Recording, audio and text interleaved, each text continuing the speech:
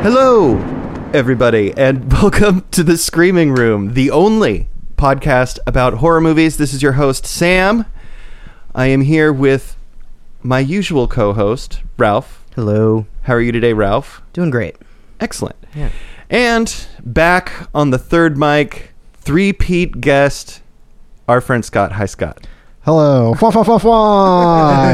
get rid of me, bitches. No, we're happy to have you back. Scott, how are you doing? I'm doing very well. Thank Good. you for asking.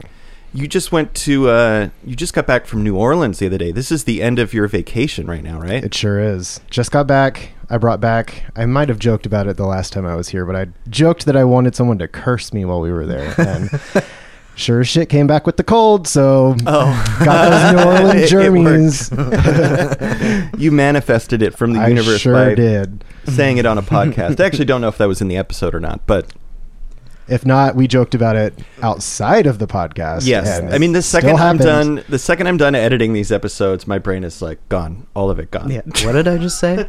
I've had people like bring up something that they liked in the show, like some specific bit or like gag that you and I were getting hung up on. They're like, yeah, I really liked that. I'm like, I don't know what episode that's in. I don't remember that part. So thank you out there, Radioland listeners, for remembering my funny good shit. Talking to me about it. Did you do anything else spooky while you were down in New Orleans? Sure did. We did the Museum of Death, which was awesome. I was just in LA in September and missed out on the one in LA. So I think the next time I'm in LA, going to do that and see their full catalog that they have, because there's only the two locations. Oh, I didn't realize. And they there have was a different things in each franchise. one. Yeah, there's two locations. So LA in West Hollywood, or Hollywood, I think. And then the French Quarter in New Orleans. So did that. We did the Museum of Voodoo, which was very small, but also really informative and really cool. Did a ghost tour, ghost bar tour, so I don't remember much of it. There were drinks beforehand, during, Ghosts and after. Stole your memories. Yeah. That sounds great. Yeah. So some nice Sounds spooky appropriately stuff. spooky. Yes. Yeah. When I was down there a number of years ago with my partner and his family, and we were walking around and we saw the Museum of Death, and I was like, oh, let's go see what this is like. And we went in, and like the ticket taker guy was like, okay, everybody, are you sure you want to do this? And everyone immediately was like looking at each other like, I don't know if we want to do this. Wait, what do you mean? Yeah. And then he was like, okay, we have a litmus test to decide about whether to help you decide whether or not you want to come into the Museum of Death. And he's like, look at this photo.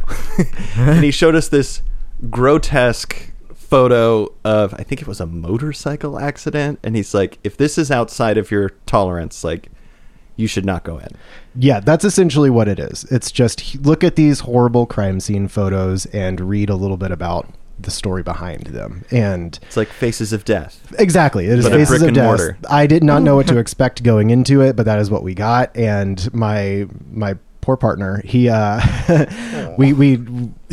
not as strong-willed as I am and cannot handle these types of things as well as I do. And he, I think, begrudgingly agreed to go inside. And as soon as we got to the portion where there were pictures of a human autopsy with a brain being removed, he sort of wobbled out of my sight a little bit. Oh, no. He wandered away. He didn't, He's so sporting, though. Yeah. He wants to be it was supportive great. of your interests. He just needed to avoid some pictures every now and then. And we only spent a few minutes in the video room where they actually had videos playing. So moved out of that pretty quickly as soon as the war montage started. He said, we don't need to see that.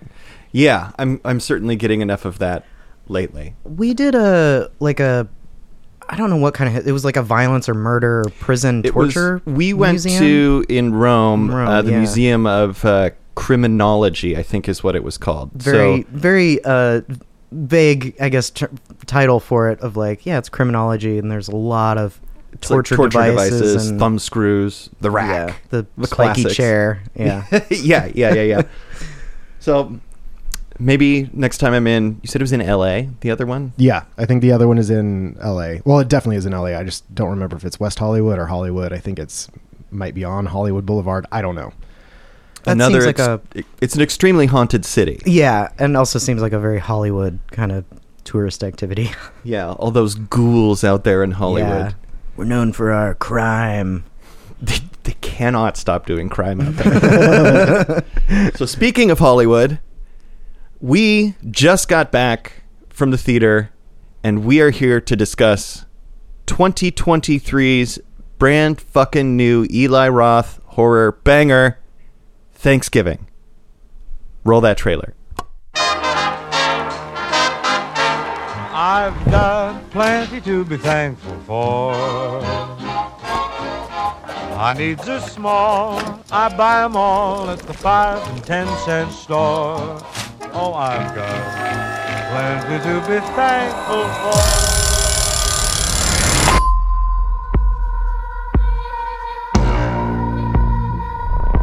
I used to love this town. Until it happened that night. Tomorrow's Thanksgiving, and I'm tired of pretending like everything is normal and it's not. I want things to go back to normal, too. Show some enthusiasm. Thanksgiving is an institution here.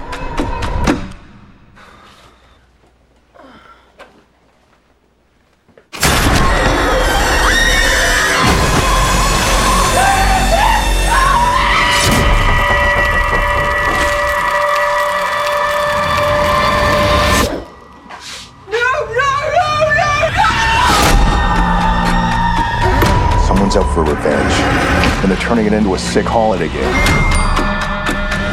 This is weird. We're all tagged, and our names are at the table. But why us?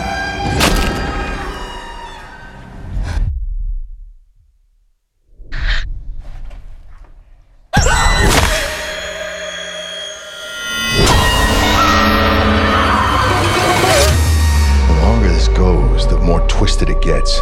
Every weapon he's using is straight off a Thanksgiving table. I don't want to spend my life looking over my shoulder. We need to stop him.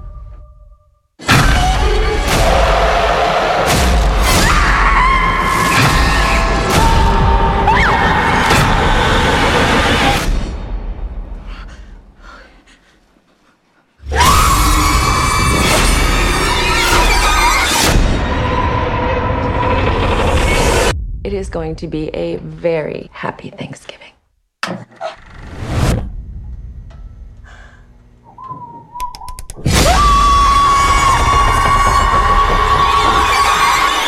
Let's see. Woo! So, if you don't know, and I'm assuming if you're listening to this, you do know, this is Eli Roth's return to horror after... The Green Inferno was his last one. This movie, Thanksgiving, is based off of the trailer for the Grindhouse double feature that Quentin Tarantino and Robert Rodriguez directed. And that original trailer was shot in 2 days, I think. And I think it was one of the last two of those trailers, the fake trailers in there, that had not yet been made into a movie. So I think there's just one left. Is that right? It's the SS werewolf women of the SS or something like that. I bet it's going to happen at some point. It's gotta. It's the only one I wanted. So who here was... well, actually, let me say this first. So we are going to talk about Thanksgiving. We're going to be pretty broad here at the beginning of the conversation, and then we are going to get into full spoilers for this movie. But we will give you a warning if you haven't seen it yet. And if you haven't seen it yet, you can keep listening. So please keep listening. And rate and review us 5 stars on Apple Podcasts. No, it's too early for that. Were you guys looking forward to the return of Eli Roth to the horror genre? Oh, yeah. In the last 2 or 3 years, I've come around on him. For a while, I kind of didn't like Eli Roth. And I've talked about it before, of like my exposure to Cabin Fever and my friend who showed me all these awful movies. That's right. He made me mad, and he's pissed me off a bunch in the past too. And like the more I've like seen him in interviews, I think I've had kind of the same thing as you, where I've come to appreciate where he's coming from a little bit more. Yeah, it was literally that Joe Bob Briggs Last Drive-In episode with him as a guest for Mother's Day and House by the Cemetery, that hearing him talk about his movies and just his love of movies and horror and Italian giallo and all the other sort of genres that bleed into each other, I realized, like, oh no, this guy's smart. He knows what he's doing. Yeah, Like, he's definitely he's got smart. a lot to say. I think it's fair to say that some of his stuff hasn't aged as well, but I do get what he's doing. Like, even the amount of times, like when I revisit like Cabin Fever, the amount of times that people get called gay or R-worded, or even in that Mother's Day interview, I think he talks about defending the use of the N-word in there, right? Which I'll be honest, the joke with that is set up and paid off, and it is kind of It's pretty funny, even if it is like really tropish. Yeah. Scott, what's been your relationship with Eli Roth over the years? I watched both of you have your renaissance with him, and I sat in the corner and stewed about it.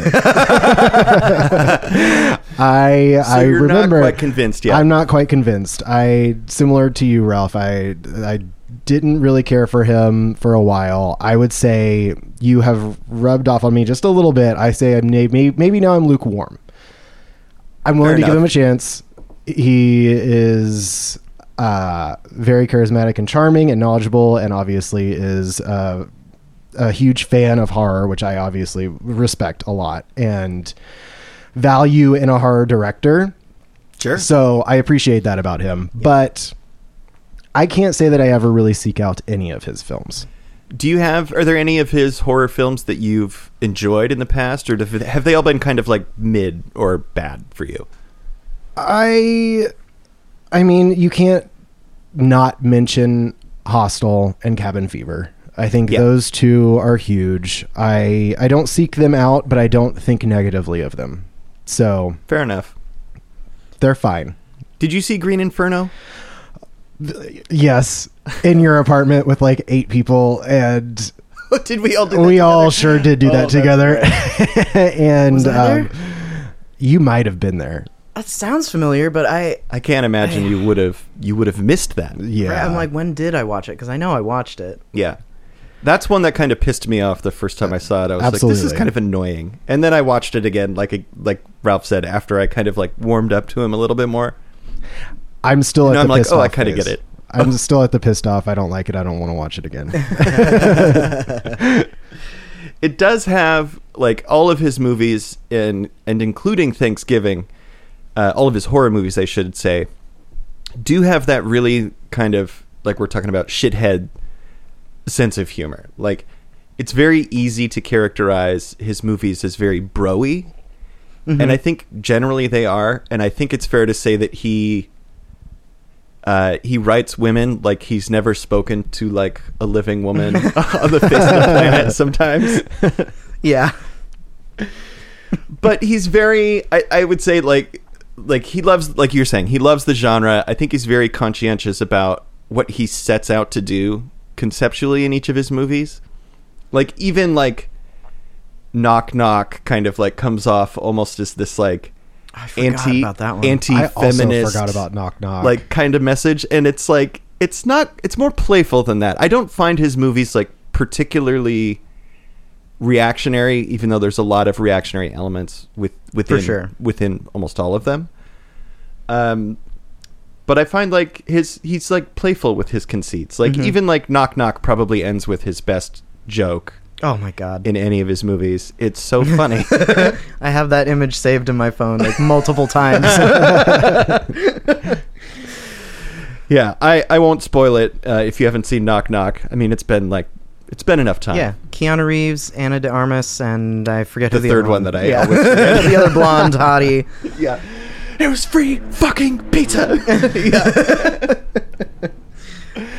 Well, Scott, how did you feel about Thanksgiving? We just got out of the 11:30 a.m. screening on Friday before Thanksgiving week. Did you enjoy this more than his other movies? I did. Okay. I also went in blind on this one. I have not watched a trailer. I've been traveling when probably the biggest media push for it has been going on, so I was really readily available to ignore everything about the lead up to this film. I just knew that it was coming out and that it was going to be a Thanksgiving themed horror movie. I didn't even know that it was a slasher until we got into it. Oh, really? Oh, that's great. Oh, cool. Yeah, I had no idea. I truly had no idea who was in it, what it was about, any of the themes, subgenre, whatever. And so I was pleasantly surprised. I would say this would probably be the one that I would watch again out of any of his that I have seen so far. I think this one is really rewatchable. Mm-hmm. Yes. And all of that kind of the shitheady stuff that comes up in his other movies, or the reactionary stuff, like, it's not really present in this movie. There's like a handful of characters that are kind of dicks, and that's kind of the extent of it, is just these people being assholes. He likes writing totally despicable, hateable characters. Yeah, I mean, like, that makes sense because we're gonna enjoy when they die. Yeah, exactly. Otherwise, it's going to be sad watching all of these characters die. Yeah, absolutely. And even the some of the female leads in this felt a lot more. They were written like human females. They didn't come across as like weird androids to me in this. Even though it is like it's obviously a very campy movie, like you said, it's obviously a Thanksgiving, it's a holiday themed slasher, and we don't have almost any of those around Thanksgiving. Yeah, There's one. I can think of my favorite two. Well, Blood Rage. Mm-hmm. That one's great. That's the only one I can think of. Is there the one with, it's either Full Moon or that other production company that does Thanksgiving? Oh, that's right. right. Oh, yes. I think it's like the Evil Bong kind of similar. Production isn't there company. like a Or is that turkey Trauma? in that one? I think Is that I think the one it's with like the talking maybe it's turkey? Trauma. I think it's a turkey that's the killer. I gave up on that after like the I first think 10 there's minutes. two of them. Yeah. Yeah, No, it's not Trauma. Not Trauma. Okay, yeah, those are the only two that I can think of. Yeah, agreed. When I was thinking about recording this episode, I was in my head telling myself, the one flub I'm going to do in this episode is I'm accidentally going to call the Eli Roth movie Thanksgiving at some point. Yep. I think it'll probably happen. You know, somebody out there listening is screaming the name of another or two more or three more. Yeah. You fucking idiots. You're not thinking about.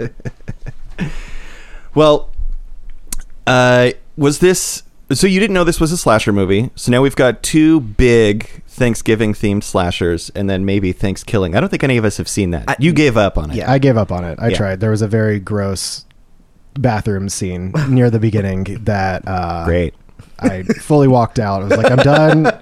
Turn it off and find something else to watch. I'm No, out. thank you. So how did this feels like a pretty classic formula slasher. Would you guys agree? Yeah. Oh, yeah. Yeah. This one, like, in terms of its form, like, it's right over the plate with fitting into that subgenre.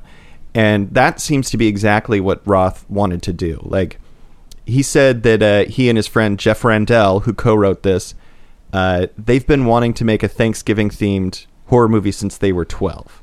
Yeah, That's I did see cute. something about that. They've had this idea cute. since they were fucking 12 years old. Yeah. God. And it sounded like in the interviews that I listened to with Eli Roth, that when he got the opportunity to make the Thanksgiving trailer for Grindhouse and get that out, he was kind of like, well, that's it. I finally did it. Mm-hmm. And so it wasn't until later that they kind of started ginning this idea back up again and filling it out so it's a feature-length film. Yeah. I also learned that the original trailer was shot in 2 days, and it was like right at the end of Hostel 2. Like, they extended the production by 2 days so they could make that trailer. Cool. So respect for his ability to work with time and budget constraints. Yeah. And fit in some sort of passion project in there. Yeah, just, Behind some big studio sequel cash grab. Yeah. So slasher elements. This is like really classic, like the almost American Giallo style thing, like the masked black gloved killer. Mm-hmm. It's very much a whodunit. We of course get a reveal at the end, and we get our body count along the way. How did you both like the kills in this? Were there enough? Were they gross enough? Were they funny enough? Were they mean enough? I kind of wanted more, although I thought it was a good amount because there were a lot of characters, and there's a lot of people that got. I kind of wanted a little bit more, but I thought they were all really well done. There's some really great effects. There's, I think, was a practical, like, body part head of some kind that was really neat, and the creativity of the kills were really fun. Of like, he sets it all up for us. Like, he'll show us, you know, sort of what's happening, the pieces that are in play, and then you'll kind of watch how it all falls into place, and it's great. There was some good moments where I kind of was startled and jumped and just but also like, woo, yeah.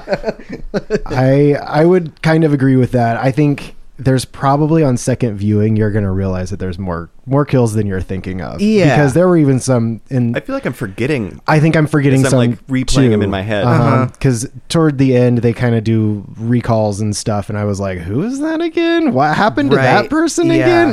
And it's like, oh, I forgot about that, because the movie moves at such a fast clip that it kind of just... There's no pomp and circumstance when somebody dies, except for maybe a couple. It just sort of quickly moves on with the story, and you keep going. And there is a they're huge out of the cast. movie. You know, there's a lot of people in this, so there's a lot of people that can potentially die and do. And do. I think for me, this movie is really a full cut and dry slasher. Like, it was just no frills, nothing. I don't want to say nothing special about it. It is special because there's, you know, some fun kills, and there's a lot of really fun gore and effects, and it's a new IP. Yes, it is. Yeah. So I think it's good and it's fun. For me, the kills were great. I like them. Yeah, I agree. I'm kind of with you, Ralph. Like, there were a few moments where I wanted just a little bit more. Mm-hmm. But as I'm saying that, I was thinking, as I'm saying that, I'm thinking, like, man, there was a lot of gross stuff in this. There was a lot of blood. I think only one of them, and we'll kind of get into the kills in the spoiler half of this episode a little bit more, I think. There was one that we were talking about in the car that got me squirming a little bit, but for the rest of them, it was mostly like candy for me. Yeah. Which was great. Yeah. He definitely paces the kills throughout this to give you what you want. Yes. Yeah. And unlike the IP note, like, Roth has been pretty clear that, you know, he has some respect for, like, you know, requeling or soft rebooting, like Scream or the Halloween movies or The Exorcist. He's like, that's fine. But he said his objective with making Thanksgiving was not only to fill a gap in a season that doesn't have enough slashers in it, but also to give, like, a younger generation, like, a movie that they can look at and say, this one is ours. Yeah. Like, because all the Halloween remakes, the Scream movies, The Exorcist, like, those are ostensibly for, like, people our age. Like, even as they try to, like, spin them off into to a younger cast, Scream especially, like, those are the franchises that we grew up with. I mean, The Exorcist a little... I mean, they've been around our whole lives. Yeah. Do you think he was kind of successful with that intention? Like, it does feel like this movie was absolutely geared for people a little bit younger than us. I agree. And I think that he left it that there could potentially be more of these. This could be sequelable. So I think he set this up to be maybe this next generation's Halloween. Yeah. Yeah. And he said that was like, he's down with making more. And I mean, he's very practical about it. Like, he's not like, you know, this is kind of one of my childhood dream projects. I'm not like, oh, I have to make Thanksgiving second servings or whatever, second helping. He said, like, you know, if it goes well, like, if it makes money, like, he's like, yeah, I'd love to do it too. I'd love to do a 3. I think when he gets a bug up his ass about making a movie, he just really has to do it. Gotta make it. But he's like I said, I think he's pretty practical about how the business works. For sure. Kind of on that note, I have been seeing a ton of advertising for this movie. Yeah. And that's in no small part because 2 weeks ago, Dune was supposed to come out, the sequel to Dune. Dune 2. Dune. I don't know how to put those together. I'm sorry. But since the strike has been going on, which is now over, the actors and the writers, for a little bit less time, weren't allowed to promote the film. So they decided to push it out to 2024. So now there's kind of this big gap in like the theater schedules, and it seems like Thanksgiving's like advertising campaign is like kind of rising to the top over anything else I'm seeing right now. Yeah, it's been I've been moving past them in like social media or whatever, seeing on the internet, but the trailer and little sort of, what is it, like behind the scenes, or not behind the scenes, but like film, I don't know what word I'm looking for, little clips of like the actors at the premieres or something, like having them talk about it, has been like just everywhere in my feed, but I've been kind of avoiding it before watching it because I didn't want to know anything else. Yeah. Well, I think that's going to contribute to this making some money. Like, oh yeah, I think this is like we were saying, it's like it's a right over the plate like slasher film, and it's not gross enough that I think a lot of like the general audience would be put off by it. Like I think this is going to do pretty well from what I saw.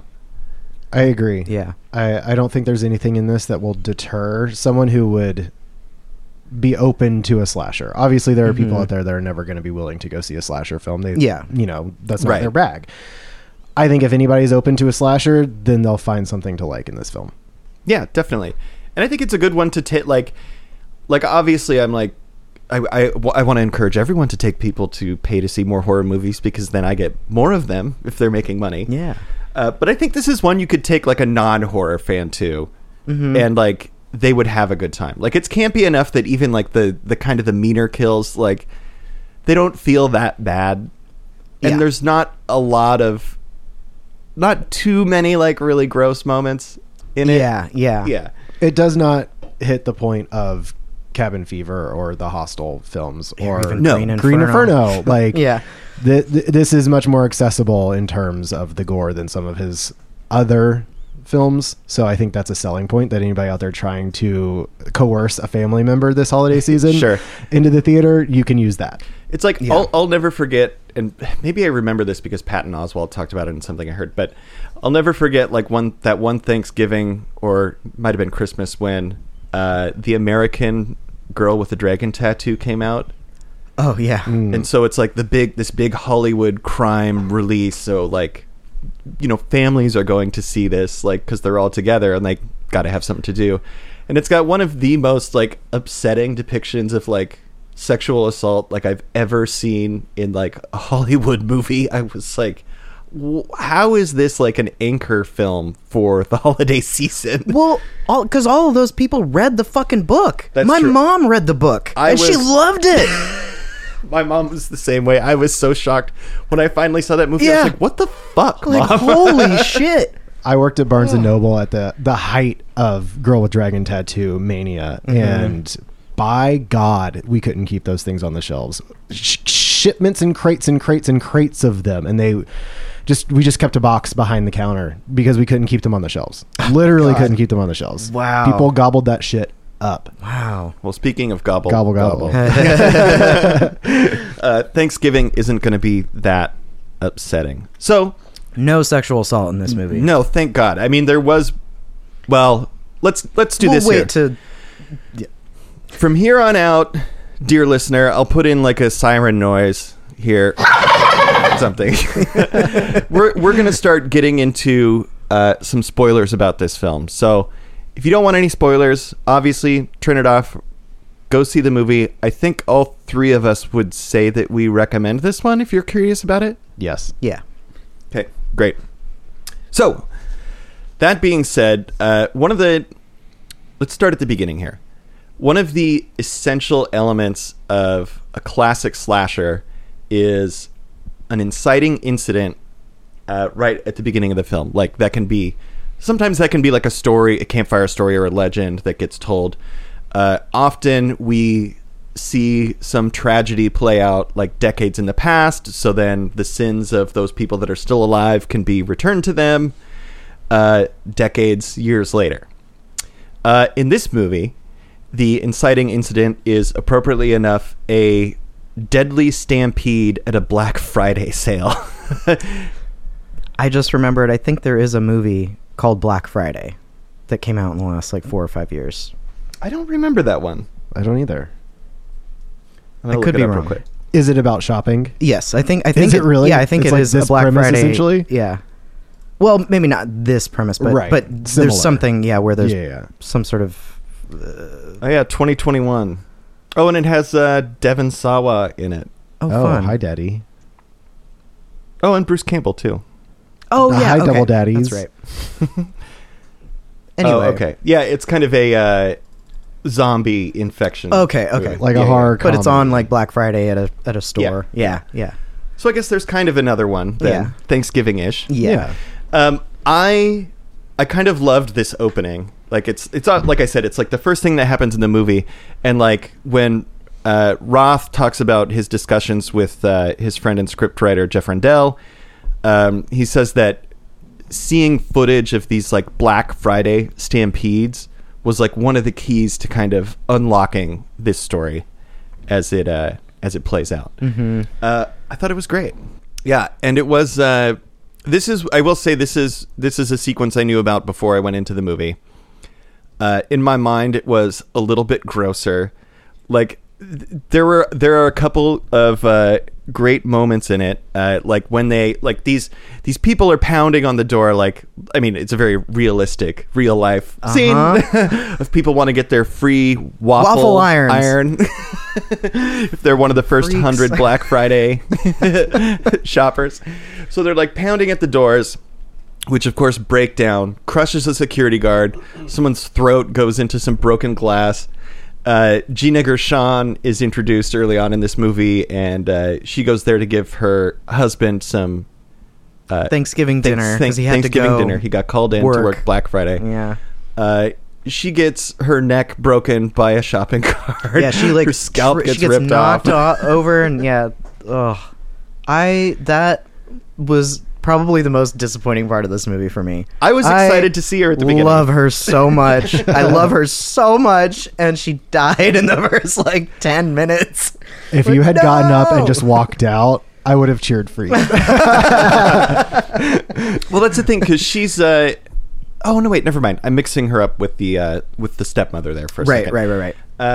Yeah, I was hoping to see more of her in this. Like, I love Yeah. her, but I needed a body count at the beginning. I mean, yeah. And I would agree, though. I kind of wanted more bodies to fall in this inciting incident of this stampede, because there were some good ones, but I mean, it's a lot of chaos that they're kind of filming, of everybody's just running around, throwing stuff, grabbing stuff, but I don't know, there could have been a little bit sort of more something goofy, like how Gina Gershon's character dies, something nasty like that. I mean, there was the bone breaking of the boyfriend as well, which was really that's gross. right. Not a death, but that's right. That was a good effect. That was nasty. Yeah, the one of golden the- arm pitcher boyfriend. Yes, Yeah. one of the youths that's a star pitcher gets his entire forearm broken in half. Mm-hmm. Yeah, that one really got me. That one surprised me. I saw a couple hands in the theater throw up. Yeah, you know, I think that was the first kind of just groan, collective groan, and the Yeah. 5 or 6 Yeah. other people that were in there just were, oh, kind of just got to shake that one off and Yeah. pretend you didn't see it. Yeah. But hey, he when we cut to a year later and we see him again, perfect recovery. yeah, he looks, Yeah. yeah, That I mean, he arm comes doesn't back look and- like an L at all. No. like no in brace fact, or anything. It's so well recovered that the killer is partially defeated because he can throw his fastball again at the end of the movie. Yeah, I like we kind of talked about already. Like Eli Roth writes a lot of like shithead characters, like characters that are supposed to be detestable, and he wrote a lot of kind of Massachusetts, Boston assholery into this sequence. No And- offense to Bostonites. No offense to our Boston listeners who might be out there. You could tell that I think some of the actors were probably from the region. because one of our that is to say their accents are clearly not fake to me. Yes, yeah. And those really stand out because Patrick Dempsey is in this movie, and he doesn't do an accent until he tries to do an accent.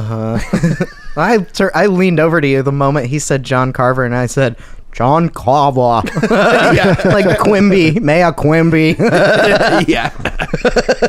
It was so bad. It made me think of when we were talking about Peter Sarsgaard in The Skeleton Key, which still might be the worst accent I have we've talked about ever seen in a movie. We've had worse accents on the 3 episodes that I've been on. Yeah. So let's take this conversation with a little bit of a little grain of salt or whatever. Yeah. So this town, kind of like similar to something that's in My Bloody Valentine for Valentine's Day. Yes, this is the town that loves Thanksgiving. Like, this is Massachusetts. John Carver is a town hero. He was the first governor of the New Plymouth Colony. Which is real. And his name really is John Carver. So wild. So like, I'm sure when Roth and Rendell saw that, they're like, their eyes just lit up, popped out of their skulls. Well, that's how this started. They were in 6th grade? Oh, that social makes sense. studies. Yeah. I don't know that for a fact. I mean, that would make sense, right? Well, and a they're 12-year-old they're both interested from in horror. Massachusetts too, I believe. Oh, are they? Yeah, Yeah, they're both yeah. East Coast. Yeah. Oh, so this is an educated depiction of Massachusetts. Yes, we were all learning something. This was infotainment. Wow. Well, I don't think I ever need to go there. Yeah, I feel like I just visited. Yeah. Even though they, I think they started filming this, if not in Massachusetts, somewhere on the East Coast, or they were starting production out there in 2019. But for reasons that are obvious, that didn't work out and they had to shut down. And I think they moved the production to Canada, and I think they finished probably right before the strike started. That sounds right. That timeline makes sense. The regions are very confused in this movie, just a little bit with that. But the most confusing element, I would say, was the Seattle Seahawks jersey that were being sold in the department store at the beginning of the movie. We both obviously we're based in Seattle, so it really stood out to us, and we all looked at each other in the theater. We're like, "What the fuck? What is that doing there?" Yeah. We were trying to figure out in the car on the way back here to Summit Studios. We're like, none of us know enough about football. Is that some weird jab at us? Yeah. Or, what's the what deal? is this? If anybody has any insight, please let us know. Yes. Yeah. We are at the Roomcast on Twitter or screamingroompod@gmail.com. So please explain this to us if you get it. Well, without getting too wrapped up in the mystery, basically this group of high school friends that got into the store early and basically made everyone, all these mass holes, frothing mad that they were getting their waffle irons before them, causing a stampede. This group of friends is now being picked off one by one and taunted through Instagram posts. There's the youthful element coming in. Being taunted through Instagram posts by someone wearing a John Carver mask and a pilgrim outfit and offing people in various festive ways. Okay. Did you guys have a favorite or least favorite kill in this? Which one made you squirm, Scott? Nothing got you? No, the one that made me squirm is the trampoline. I think that is the one that it was one of those scenes where something's about to come, and as soon as it starts, your balls just shoot up into your stomach. Almost had to jump out of my seat on that one. And that essentially there is a person jumping on a trampoline, and then the knife starts to come up underneath her as she is jumping. And you can imagine the things that get cut in that scene, and it is quick, but it is effective. Yeah. And he does this a couple times in some of these setups where he'll give you close-ups or show you the part of someone's body that might be vulnerable to kind of lead your mind to guess what's going to happen here. And in this sequence, she's trying to seduce her boyfriend, so she's bouncing on the trampoline. She's showing her butt. She takes her panties off, and then she's like fully landing on the trampoline in like a splits formation. Just completely. And I was just like, oh we my god! all thought Like, that knife was going to go where none of us wanted it to see go. No, I was like, Eli, are you going to do this? Are you gonna Thankfully, do this to he us? didn't. No, and I kind of wonder if he pulled that back a little bit, because he did say he had a lot of like liberty with how graphic a lot of the kills were, and he Yeah. said in some of the test screenings, like some of the kills, like the audience was like completely flat because it was like too mean. Ultimately, is what he said. So I wonder if that's one where he maybe changed. It's something possible in there. because I mean, I'm just speculating. in the Grindhouse fake trailer, the original trailer that he did, that setup, the way they have that kind of kill that they're setting up in that trailer, it like you can't help but assume like, oh, that knife is gonna go in her crotch, like because the way that they are showing her bouncing and her legs out and it just going right up, and so you kind of are anticipating that. Because of that, or at least I was, because of that trailer. Absolutely. And then, of course, how he set up, and that scene is really funny though too. Like the cheerleader leads her boyfriend in there, and she's gonna jump on the trampoline. They're just in the middle of a gym, and there's just a trampoline in the middle of the gym. Like, how did they get that in there? 2 spotlights on it. Spotlights. Yeah. Spotlights on the gym, on the trampoline in the middle of the high school gym, while the rest of the football team is working out in the weight room around the corner. Yeah. I really liked that one. I liked the that because ultimately, like, she does come down like, and the knife goes like through her foot, which made me like It like scrapes along the back of her heel. her it's so Achilles bad. tendon. It made me Like, think of the when that happens basically to Paris Hilton in the House of Wax remake. So it was kind of like that. I really liked the first kill in the diner. Yeah. Where he picks off. So John Carver is picking off people that basically led to this chaos and these deaths. Yeah.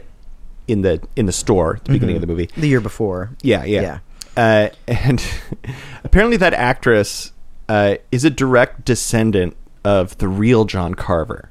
That's so wild. Which is so cool. I love that. It's so cool that they found her, that she did a very competent job. Like, because she was heavily Yeah. featured in the first 20 minutes of this film. The scene starting first shot, like well, not first shot, but once they get to the store, she's right up at the fence. She's at the front calling Like, everybody fuck you. fuck you. Yeah, there's a lot of fuck you at the beginning of this movie. It's amazing, and she did a great job. Yeah, I liked it. Like a lot of the jokes in this were funnier than a lot of Roth's other movies. Like the bit, like, so she gets like thrown in the sink, so she's all wet, and then she's like stuck to the freezer door on the inside, and then she peels off her fingers and her cheek.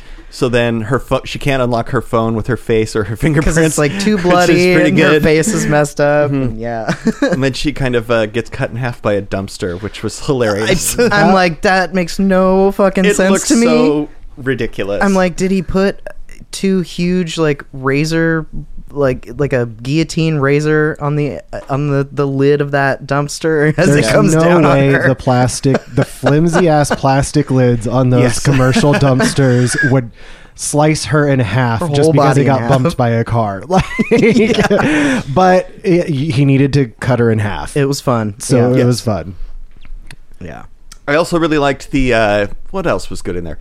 I liked when one of the characters has the corn holders pushed into her ears, and that's another one where he puts all these like close-ups of her like cleaning her ears and then putting in contacts, so you're kind of like, by that point you've seen the killer get the corn holders, and you're like, oh, which one of these places is he gonna stick these things? Which orifices is going in? Yeah. And at the end of that sequence, he ends up turning on a table saw and throwing her like guts first down onto it, and it just she kind of lays there for a minute. I thought that was fun. pretty nasty. Yeah, because her hand also gets there first, and her little fingies get chopped Just off like little right. Vienna flying, sausages and then flying across the room. Fucking disgusting. So that was another disgusting. one where I kind of had to squirm a little bit. Yeah. That one was pretty gross.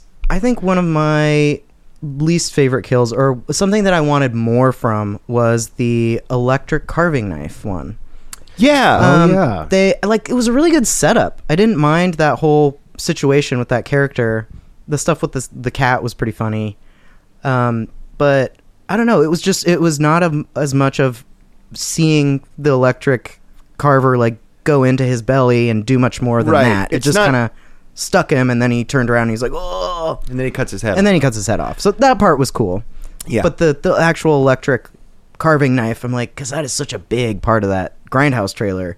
Yes. And Yeah, absolutely. It just, I wanted more from that one. And it made me think of like we see an electric carving knife in the Evil Dead reboot, where one of the characters has to cut her entire arm off with it, and that's kind of what I would have. I do kind of agree with what you're saying.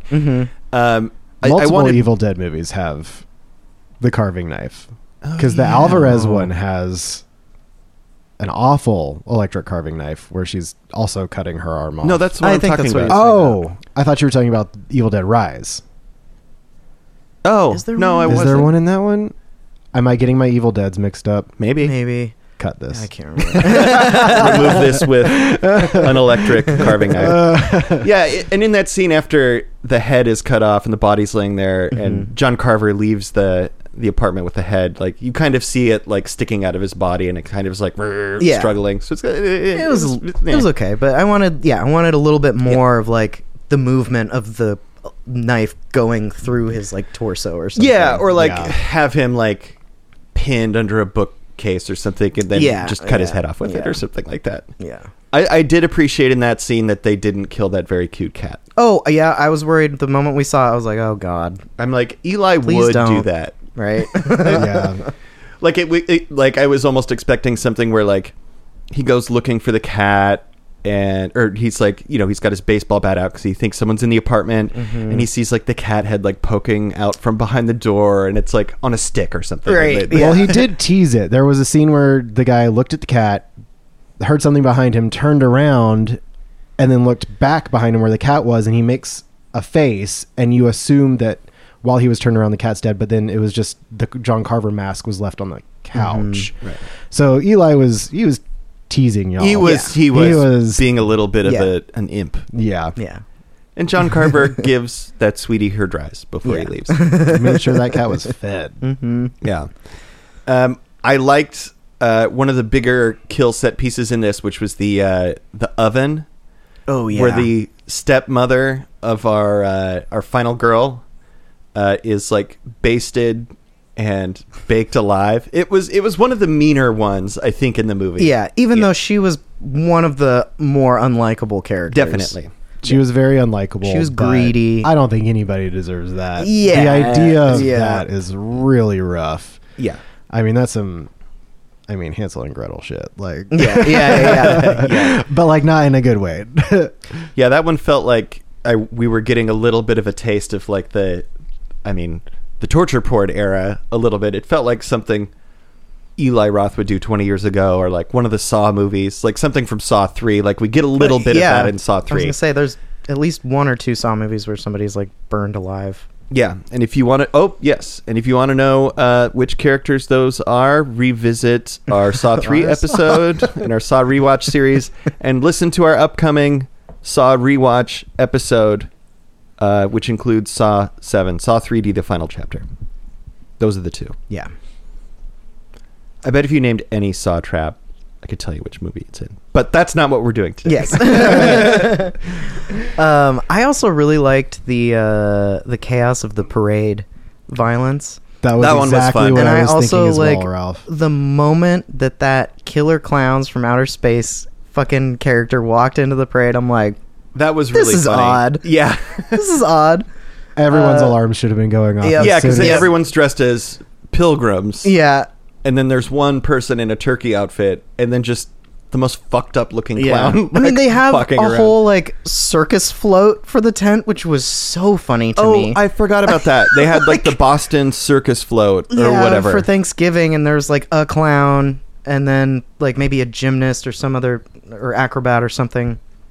Really funny, but that series of violence was really fun, but it also felt like so fast that it it was like, oh, and then it was over, and I'm like, oh my god, I kind of wanted more of that. That one Yeah. could have been bigger because I think only 2 people end up dying in that one. There's the guy that gets his face impaled. Is that the right the word? back of his With the- head. That was a good one. That was they, a good one. They make sure to cut back to that Yeah. shot of like his children. Yes, the front passenger of his seat. boat pushes all the way through his skull, and these 2 little girls are sitting next to him, and his blood keeps spraying Just- all over them. Yeah. It sounds awful, but it was hoot.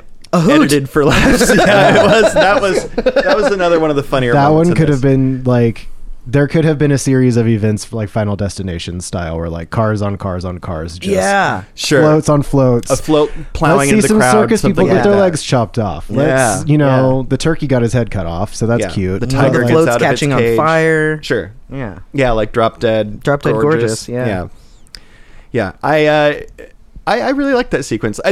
The editing in that like is really comedic, especially in that scene. Like I laughed really hard, like I said, at the just 2 young children being traumatized by watching their father or their grandfather die.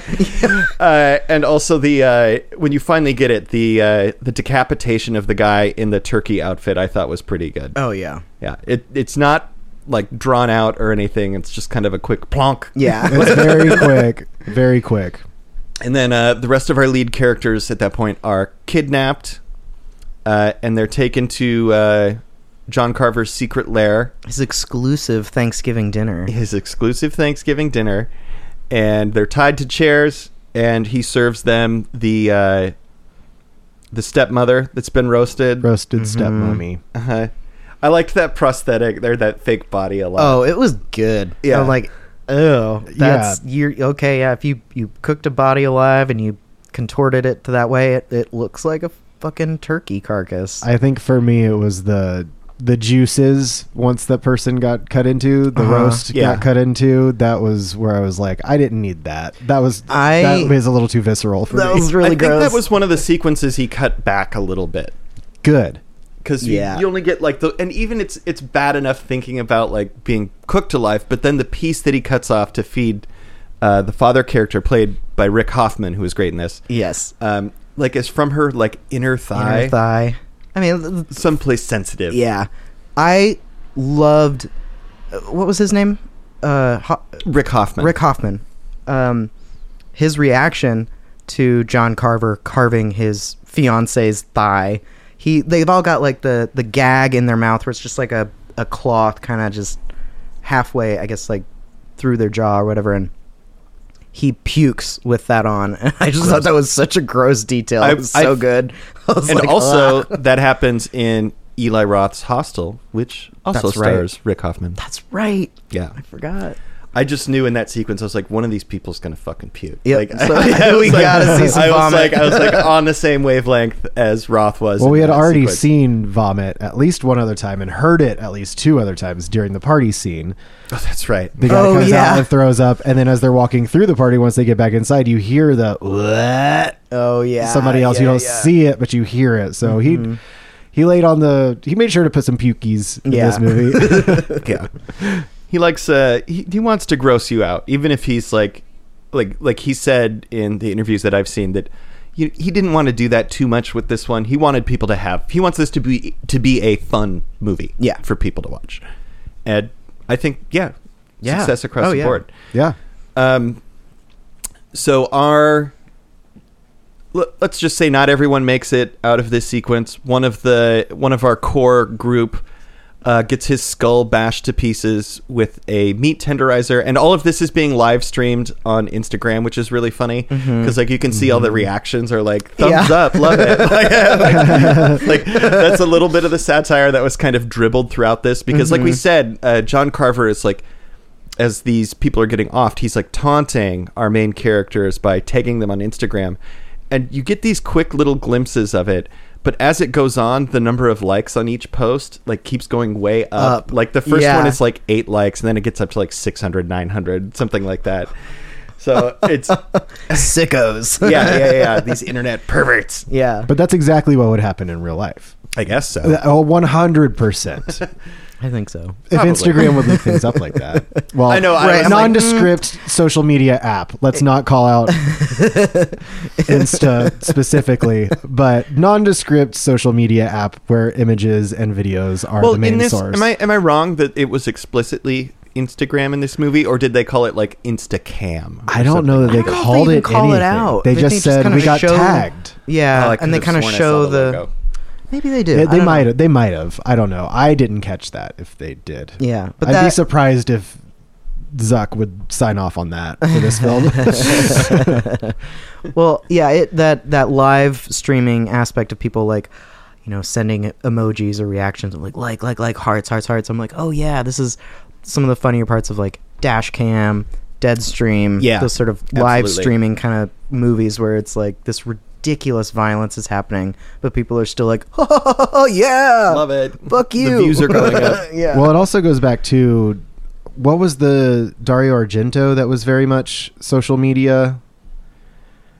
I might be misremembering it, but I'm pretty sure I don't because recall. Roth is a big fan of Giallo, and he is a huge fan of Dario Argento, and I'm pretty sure there was a film mid 2000s-ish that Argento did that had a social media slant to it. I am going to pull it up now and guess because I don't remember. I feel like I should know. I don't remember either. Was it Dracula 3D? That's it. That's the one. No. Oh, I was like, what? Oh, you got really excited. I was so sorry. I was like, oh, I've been meaning to watch that. Not it. No. That movie. Well, if you know, write in and let us know. Yeah, let us know. Also, while y'all continue talking, I'll look on my something that I liked about this sequence near the end where they're all around the dinner table is that Roth's intention here was to, like, he's obviously someone that draws on a lot of influences, and he said that he really wanted to make that sequence look like a specific Bob Clark movie, not Black Christmas. He wanted it to look like A Christmas Story. A Christmas Story. Which was kind of fun. It has that nice little warm glow to it. Oh, yeah. So let's get into the end of it here. So we end up in the classic part of any slasher movie, which is the final chase and the reveal of the killer. Our final girl has seen all of her friends' corpses at this point, basically. And, the last act begins. Mm-hmm.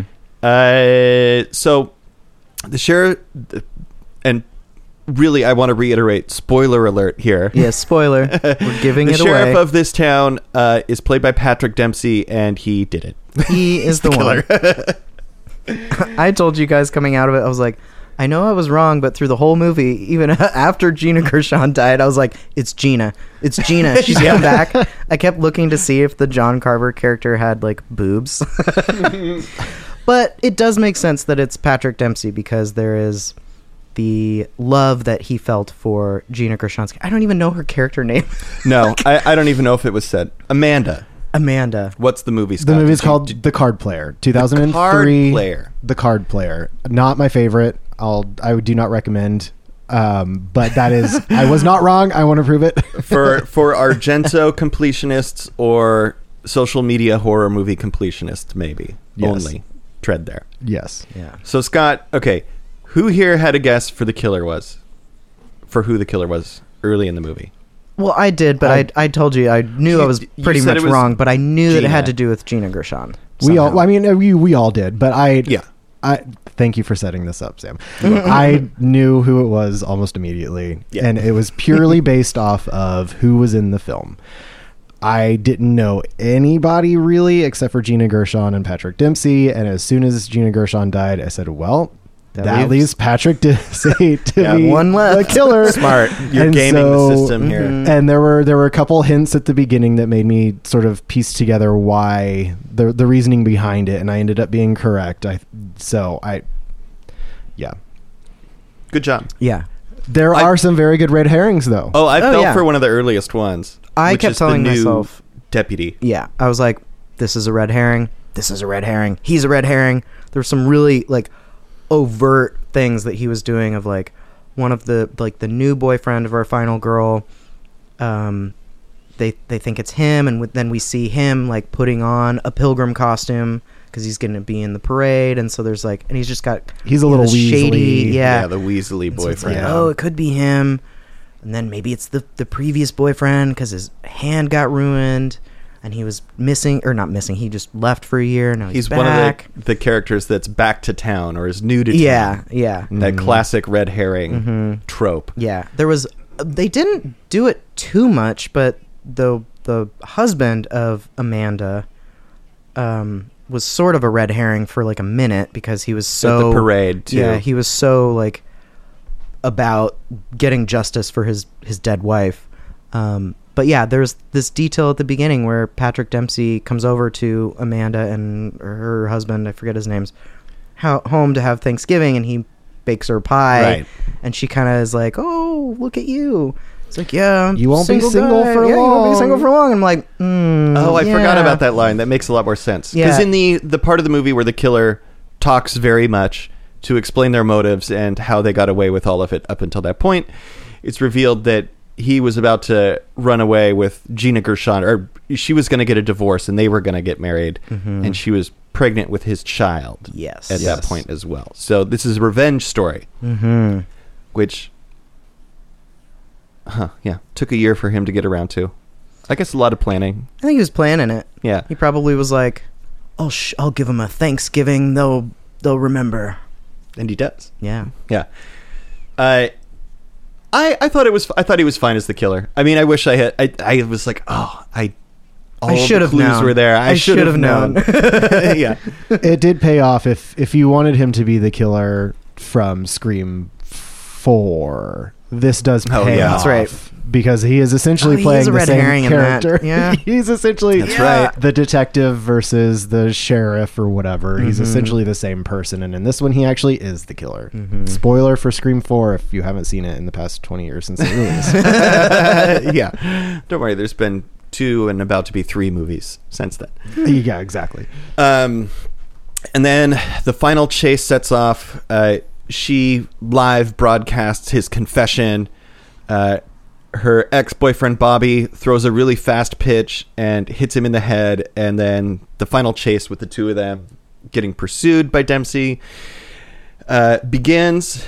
And the way the killer is ostensibly killed is they inflate a giant turkey float with flammable gas, and then she shoots it with a blunderbuss that was supposed to be used in one of the football games. With And it the explodes. ammunition being the charm bracelet Yes. with her mother's picture in it. Oh, that's right. Her mother is dead. This is the other backstory.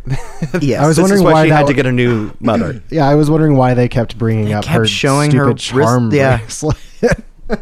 She'd kiss it and put it on her side table. Good night, Mom. Look at Yeah. the Okay, picture. that's I sweet. miss you, Mom. Love Look you, at it Mom. again. I'm like, okay. There's a lot of like, this movie is pretty cleanly plotted and foreshadowed and set up. Like that bracelet getting loaded into the blunderbuss at the end, the blunderbuss being shown at the football game going Yeah. off. And then this is where I leaned over to you, Ralph, because you were sitting next to me.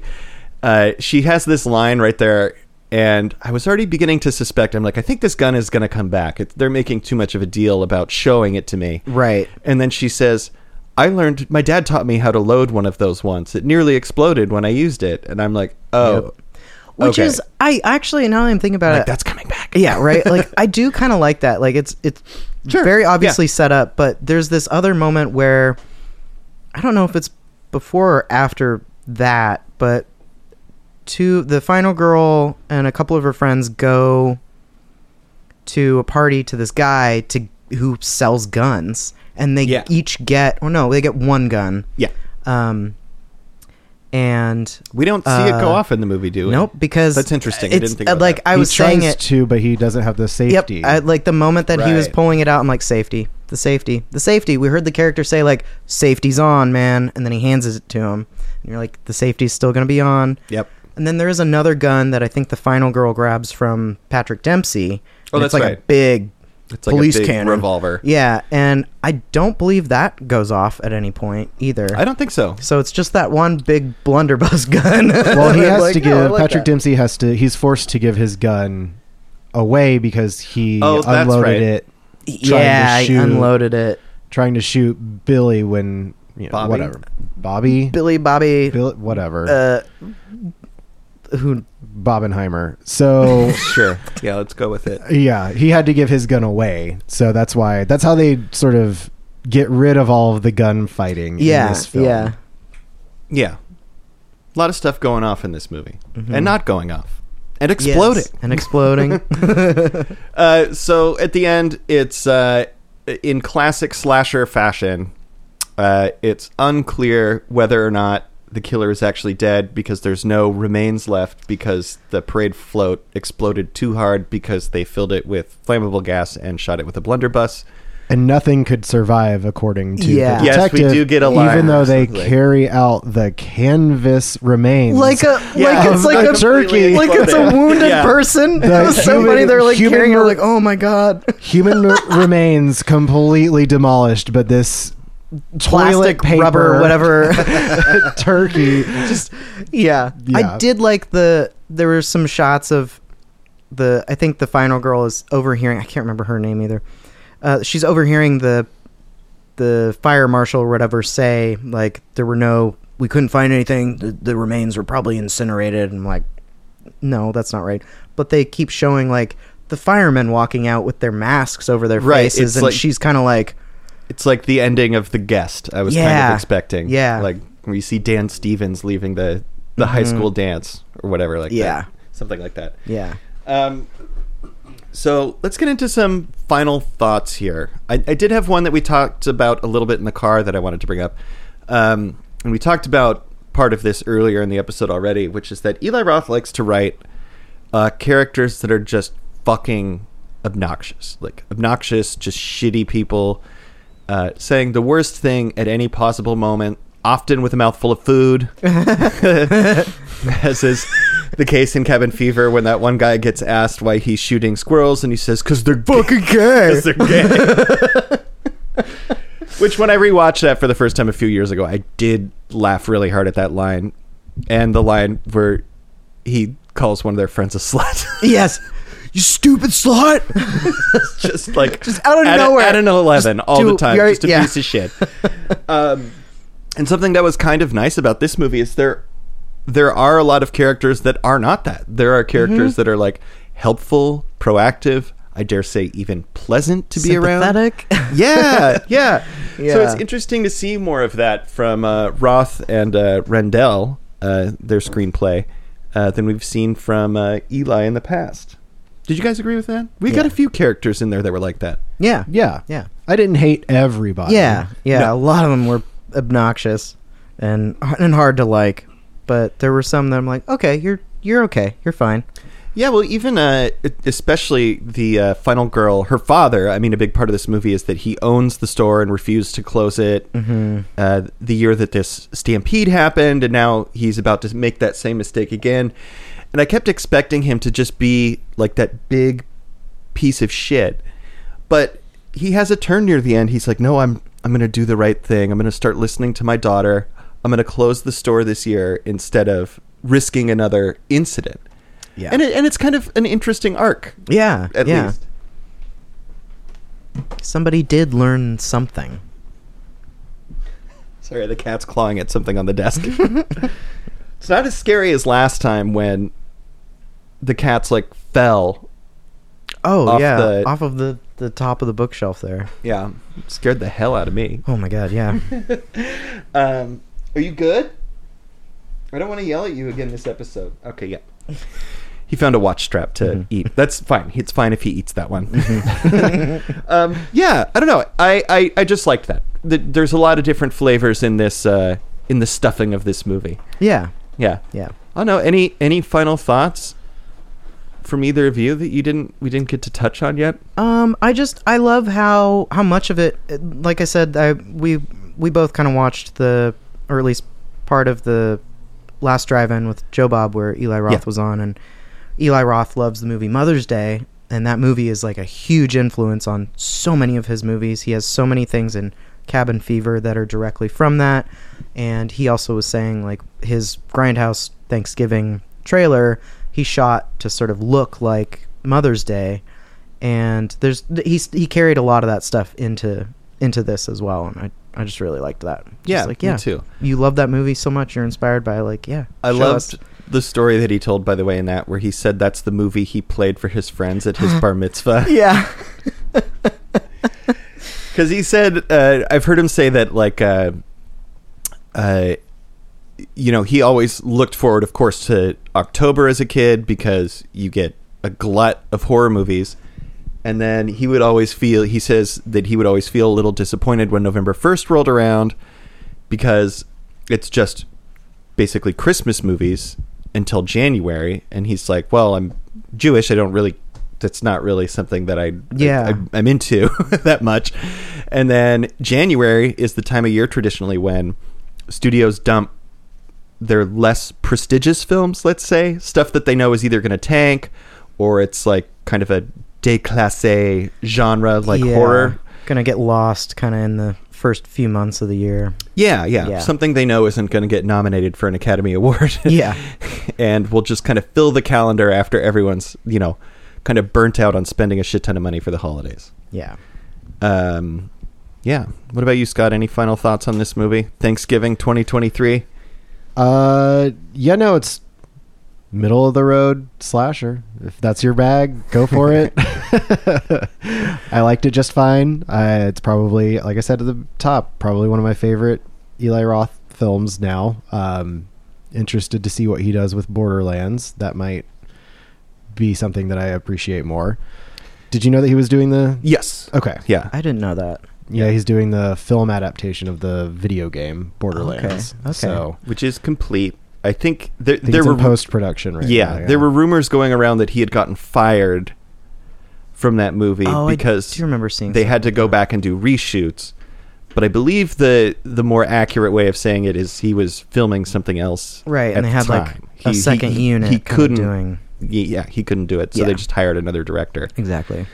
I'm curious what that's going to look like. I'm guessing that movie's going to make a shit rack of money. I think so. Yeah, that's it's a huge make franchise. A few $100 million. I think, for sure. I want more holiday slashers and movies or horror movies of like, I don't know. I mean, I'm talking now. I realize I'm like Mother's Day. Oh, that's kind of a holiday. Yeah. Well, and Thanksgiving obviously is like. I mean, this movie starts with a direct reference to Halloween. Yeah. And part of like he said in the past, like sometimes the dumbest idea is the best idea. And like when they were titling this movie, they were just like, yeah, thanks. I mean, it's going to be called Thanksgiving. It's going to be free advertising every time this holiday rolls around every year. I just had a realization.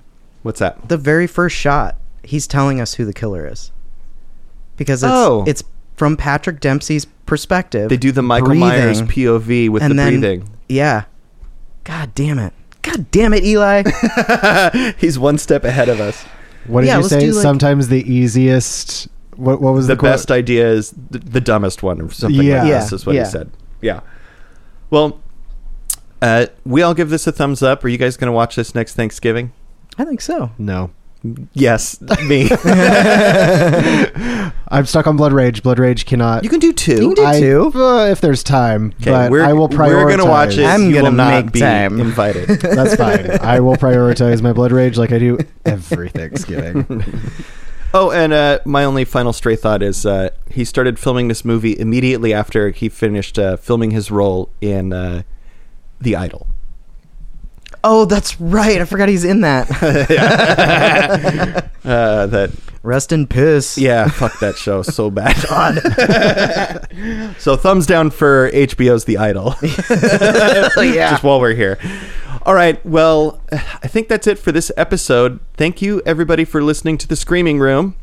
Like I mentioned in the middle of the episode, you can find us on Twitter at TheRoomCast, or you can email us at screamingroompod@gmail.com. And if you like the show, thank you. Leave us a 5-star review on Apple Podcasts or in Spotify Mobile. And then I think our next episode is going to be the Saw It's going to be the Yeah. continuation of our Saw rewatch. So that's going to be Saws 7, 8, and 9. And the next episode after that is going to be Saw 10. So keep an eye out for those. Turn on your notifications. And thank you again for listening. Yeah, thanks. All right. Have a good Thanksgiving. Have a great Thanksgiving, everybody. White meat, dark meat, all will be carved. There will be no leftovers. All Gobble, right. gobble. Bye. Bye. Say bye. Bye.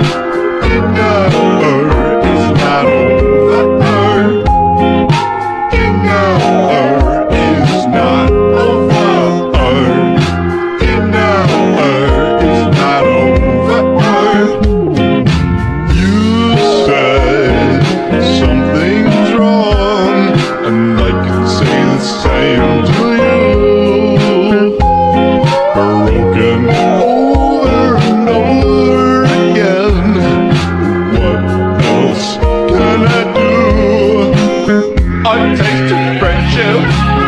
I've tasted you. I've tasted dying.